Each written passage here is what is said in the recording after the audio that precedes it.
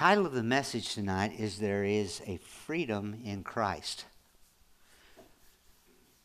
Yeah, you're teaching, right? No, you're not teaching. It's Furman boy. Where's he at? He's not in here. He's upstairs. Okay. Anyway, there's a freedom in Christ, the title of the message. Won't be real long. I've had kind of a crazy week. Today I had planned on really locking in and going over my notes, but I wasn't here hardly at all, just from running around for Dad and everything. But there is, grab this, there is a freedom in Christ that we've got, but we've got to make the right choices. And we have a choice. You know, it's not even minutely. It's almost ongoing that we have choices to make. And that's what I want to talk about tonight. In Joshua 24:15, it says, "Choose for yourself this day whom you will serve." Then in Deuteronomy 30, verse 19, it says, "I've set before you," I love this scripture, "I've set before you life and death, blessings and cursings. Therefore," he tells us what to do. Choose life. He has to do that because so many of us now are choosing drama, ongoing conflicts and problems, and it just don't work. See, we have been given the choice of life. We at the place where with every choice, and I like this, and you've heard me talk about this for the past month or so, with every choice, and we have the choice, there are consequences. But we do not know the consequences. And I think that's something a person needs to really study and think about. Because we make choices all the time. But even sometimes our best choice is not the choice that needed to be, because we're not that sensitive to God at times. But with every choice,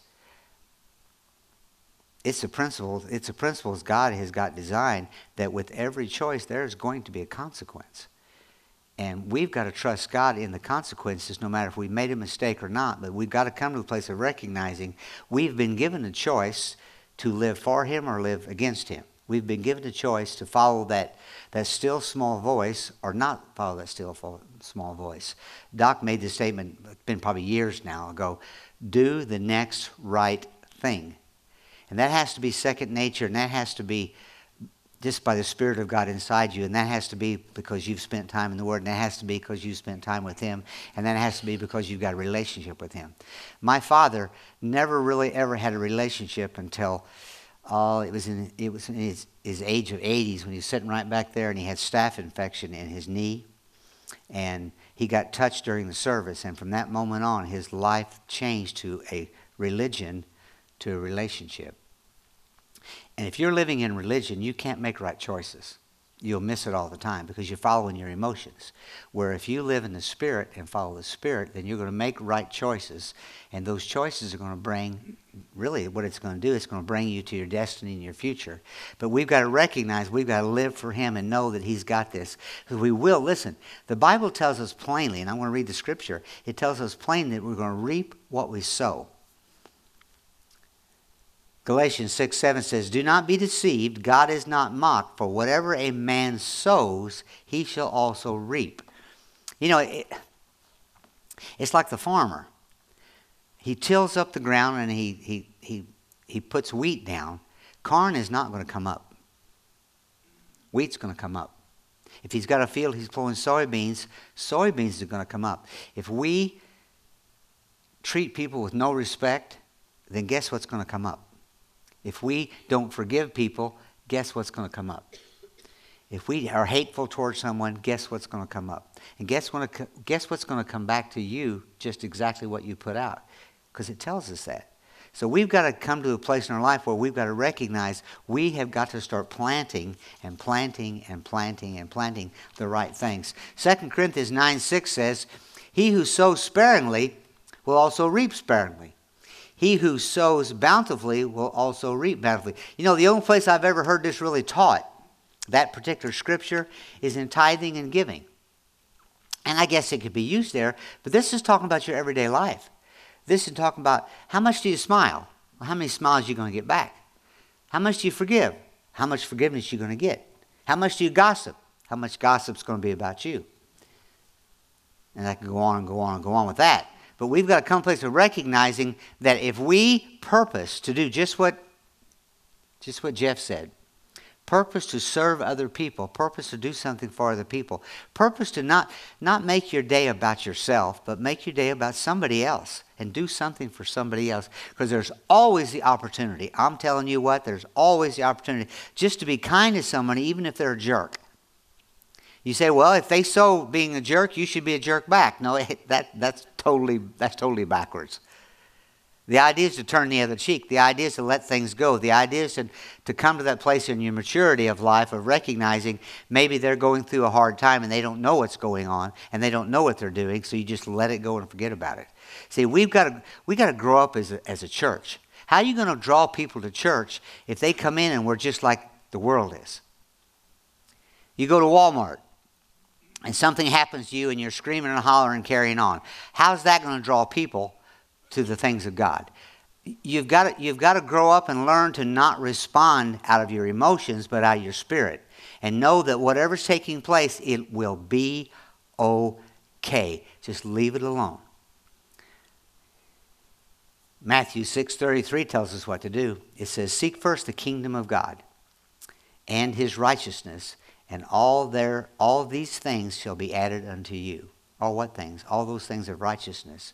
If we continually seek God and make our goal from the time we wake up in the morning, say, Lord, what do you want today? Where are we going today? What's going to take place today? You know, I was praying this morning. I said, Lord, anybody that wrongs me today, I just purposed to right now in my heart, I already have a plan to forgive them and let it go immediately. Those are the kind of things that start planting. That's planting seeds that will come up later. That's planting seeds that when something happens, you're already prepared to let it go. And just let it go and go easy. Sometimes you got to compromise what you want to do to let things just settle down before you deal with issues. You can't just always be screaming and hollering and losing your temper and living on the edge all the time and living in stress all the time. All you're doing is planting seeds of stress, planting seeds of heartache, planting seeds of life that you don't want. 2 Corinthians 5:17 tells me I'm a new creature in Christ. Old things have passed away. Well, when did that start? That started when that started for me when I was 12 years old. But I did not understand or even know this scripture at 12 years old. So from 12 to 32, basically from 12 to 32, I did not know that I'm a new creature in Christ. So after the newness of being born again wore off, I slipped right back into the lifestyle. And I was a pretty good kid. I was raised by good parents. But that doesn't mean I was handling and reacting properly. You only can do that. You don't do it by every family I don't care who's your family. Every family is dysfunctional. That's why everything that you're going to do has got to come out of this right here.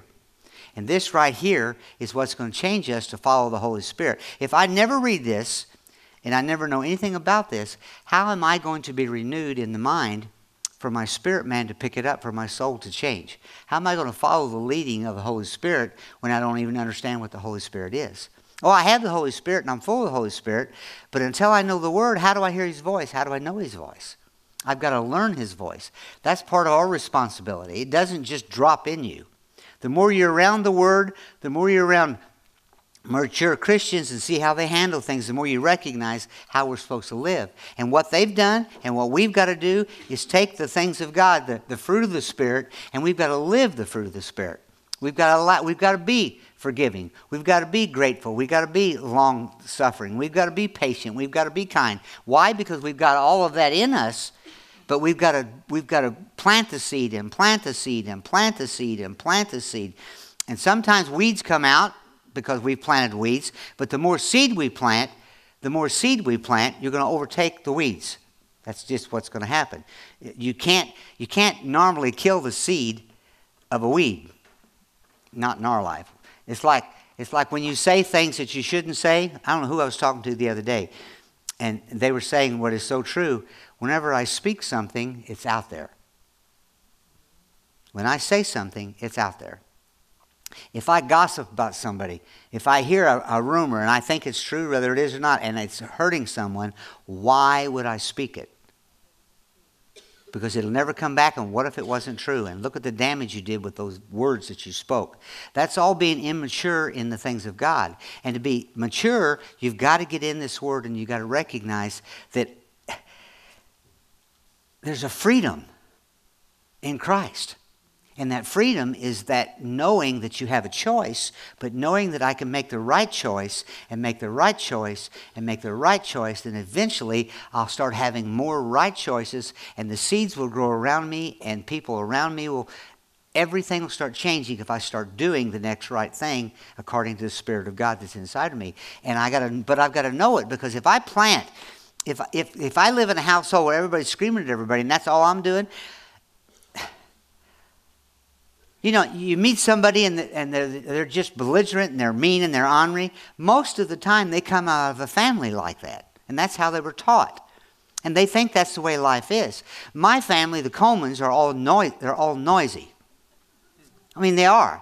When my dad would get with my uncles and they would start talking about politics and stuff, everybody's voice come up another octave. Well, in that, Scott and I, and all of us, have that to a degree, and we've had to tame that down. Now, if we're telling a story, everybody knows Scott.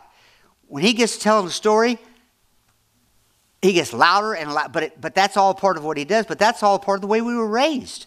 We couldn't help it. We're a Coleman. But at the same time, if it's wrong and it hurts somebody and we're hollering at somebody, I've been taken wrong many a time, and I was just funning with people. But that's just the way we did. We had a strong voice, and what do you think you're doing here? Just kidding with them, and they think, oh my gosh. This tames you. If I plant the wrong seed, even if I don't know it's the wrong seed, it's going to grow. So my goal is to walk in the Spirit and recognize that He's got everything covered in my life, and He's going to take care of me, and He's got me. 2 Corinthians 5:17, like I said, we are new creatures. In Romans 8, 5 and 6, chapter 8, verse 5 and 6, I love this in the New Living Translation. Listen to this. Those who are dominated, I love that, those who are dominated by the sinful nature think about sinful things. But those who are controlled by the Holy Spirit think about the things that please the Spirit. So letting your sinful nature control your mind leads to death. But letting the Spirit control your mind leads to life and peace. So simple. So true.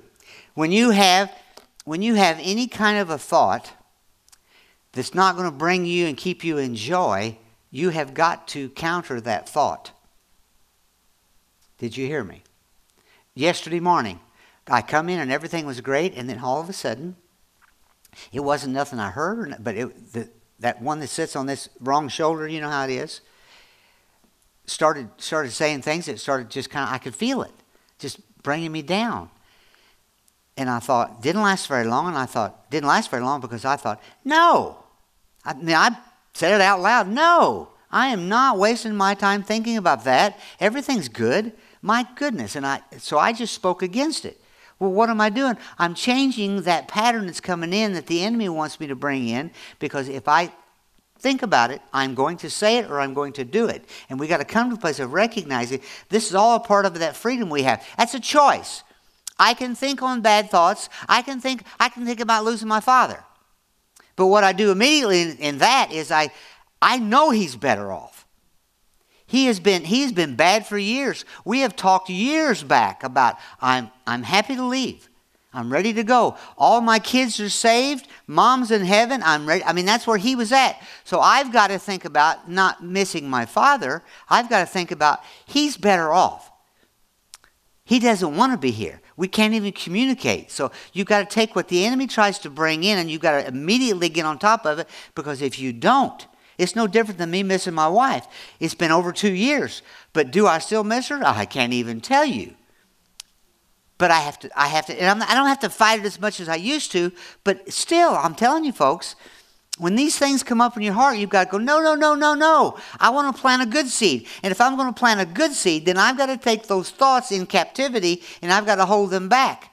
Anything we do in life where we think we've made a mistake, the enemy comes immediately and tries to put condemnation on you, and then he wants you to think about what you did wrong. where Christ says there is no condemnation in me. So you turn that around and say, no, I made a mistake. I've repented. I'm okay. God forgave me before it even happened. I'm forgiven. I'm going on. If you need to apologize to somebody, you need to apologize. Just come to my mind. I went out to Gilligan's, and a gal was taking orders, and I come in and kind of in a hurry with somebody I had there, and I spoke over her to somebody in the back that I knew, and I said, hey, make me a. And that's bothered me ever since. So I've got to go back and clear that, because that wasn't right. There's somebody there taking the order. That's disrespectful. That was wrong. That wasn't Christian. But the person I did it over was somebody that used to be here. So I really bombed out. Are you hearing me? It's simple as that. But see, the Holy Spirit convicted me immediately. So those are the kind of things that you follow to straighten up your mess that you make sometimes. But I'm not condemned about it. I just know that I got to make it right. And the next time I see her, I will pull her to the side and I will apologize. I promise you, because that's what I got to do. And then I'm okay.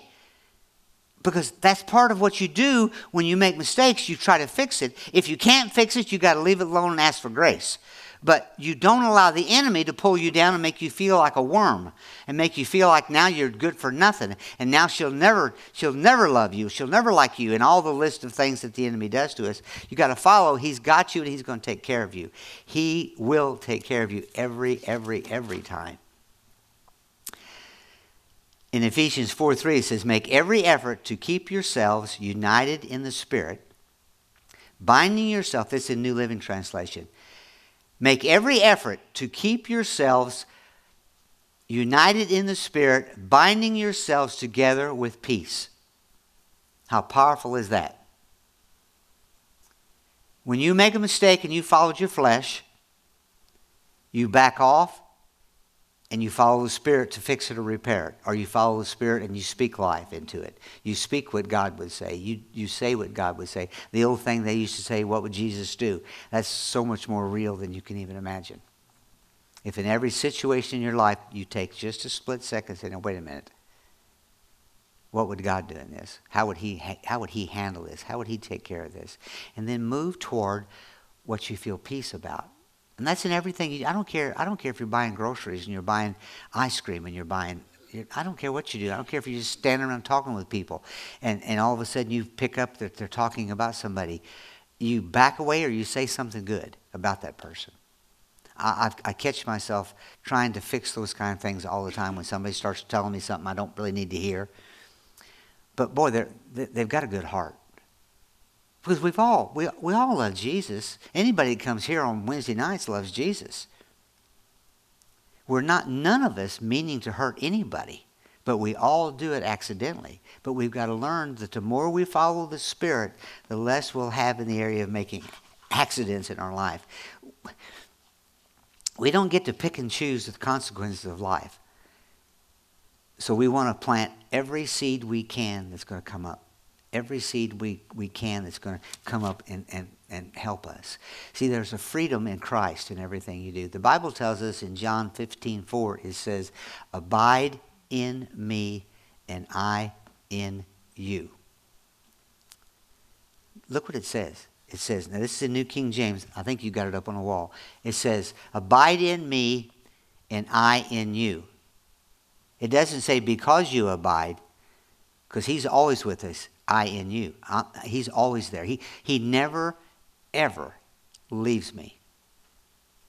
Sometimes I feel like he's gone, but that's probably because my mind is not there. My heart is not there. But yet he never leaves me. You know, even when I'm doing something that I shouldn't be doing, he's there. I can't imagine the grieving that could go on there in the Spirit, knowing how much God loves me and he's representing, he is God in me. And he's with me. And he's got me, and he's taking care of me. Abide in me, and I in you. In Proverbs 16:7 says, when a man's ways pleases the Lord, he makes even his enemies to be at peace with him. I love that, because if you can just keep your heart right with God and keep a relationship built with him, then every mistake we make, well, he promises this. Every mistake we make in life, he is going to make for good. Everything you go through in life that doesn't seem to work out right, he's going to make it for good. To me, that's one of the best set of scriptures there are. Because think about the mistakes through our past that we've made. But yet God turned it around and is making it for good. And he will finish the work that he started. There's another guaranteed promise that I love. When things are a mess and I feel like I've bombed out, he's still going to make it for good and finish the work in my life. I mean, we're making this so much harder than it is. All we got to do is just get up in the morning and love God, love people, and go to bed. Just keep our heart right and follow the leading of the Holy Spirit in our life and just go with the flow and trust that God's got it, and he does. And he takes care of everything we've got. Deuteronomy 3:2 says, All these blessings shall come upon you and overtake you because you obey the voice of the Lord your God. Listen to the Spirit of God in your heart and in your life and watch what God's going to do for you in your life. I am finished tonight, folks. Is that okay? Father, we thank you. We thank that you've got every situation, you've got every circumstance in our life. And Father, thank you that we do have a freedom in Christ. We thank you that we're not under law. We thank you that we're not being forced to do things. We thank you that we have a choice to love you, and that's what you're after, Father, is you're after taking care of us. And we thank you for it, Father. Thank you that you love every situation and circumstance because you promise that you're going to make it for good for us. Father, help us to remember that you're God, that you've got everything in your hands and you're going to take care of all that's going on. And Father, we thank you that Linda Jenner went through surgery today and everything went well with her. They was able to take the gallbladder out and they was able to do it laparoscopically, so she's going to have less pain. Thank you for that, Father. And as I'm praying, Father, I just lift up my brother Scott, who's having more eye problems than he had before. I lift up John here that is with us today, and I just lift up his eye situation. And I thank you, Lord, that you're touching and ministering there. And Father, thank you that there's going to be good things take place there. And we trust in you. Lord, we've got so many people who are battling sickness and disease. We just lift this body up in health right now, Father. And we thank you for just ministering life to every situation. Father, help us to continue every day of our life to watch what we say, watch what we think, and help us to plant and plant and plant good seed so that you can bring a good harvest in our lives. And we thank you for it, Father, and we trust in you, Lord, in Jesus' name. Amen, amen, amen. Amen. You are dismissed to go nowhere, but no, you can leave as you need to, but let's visit a little bit.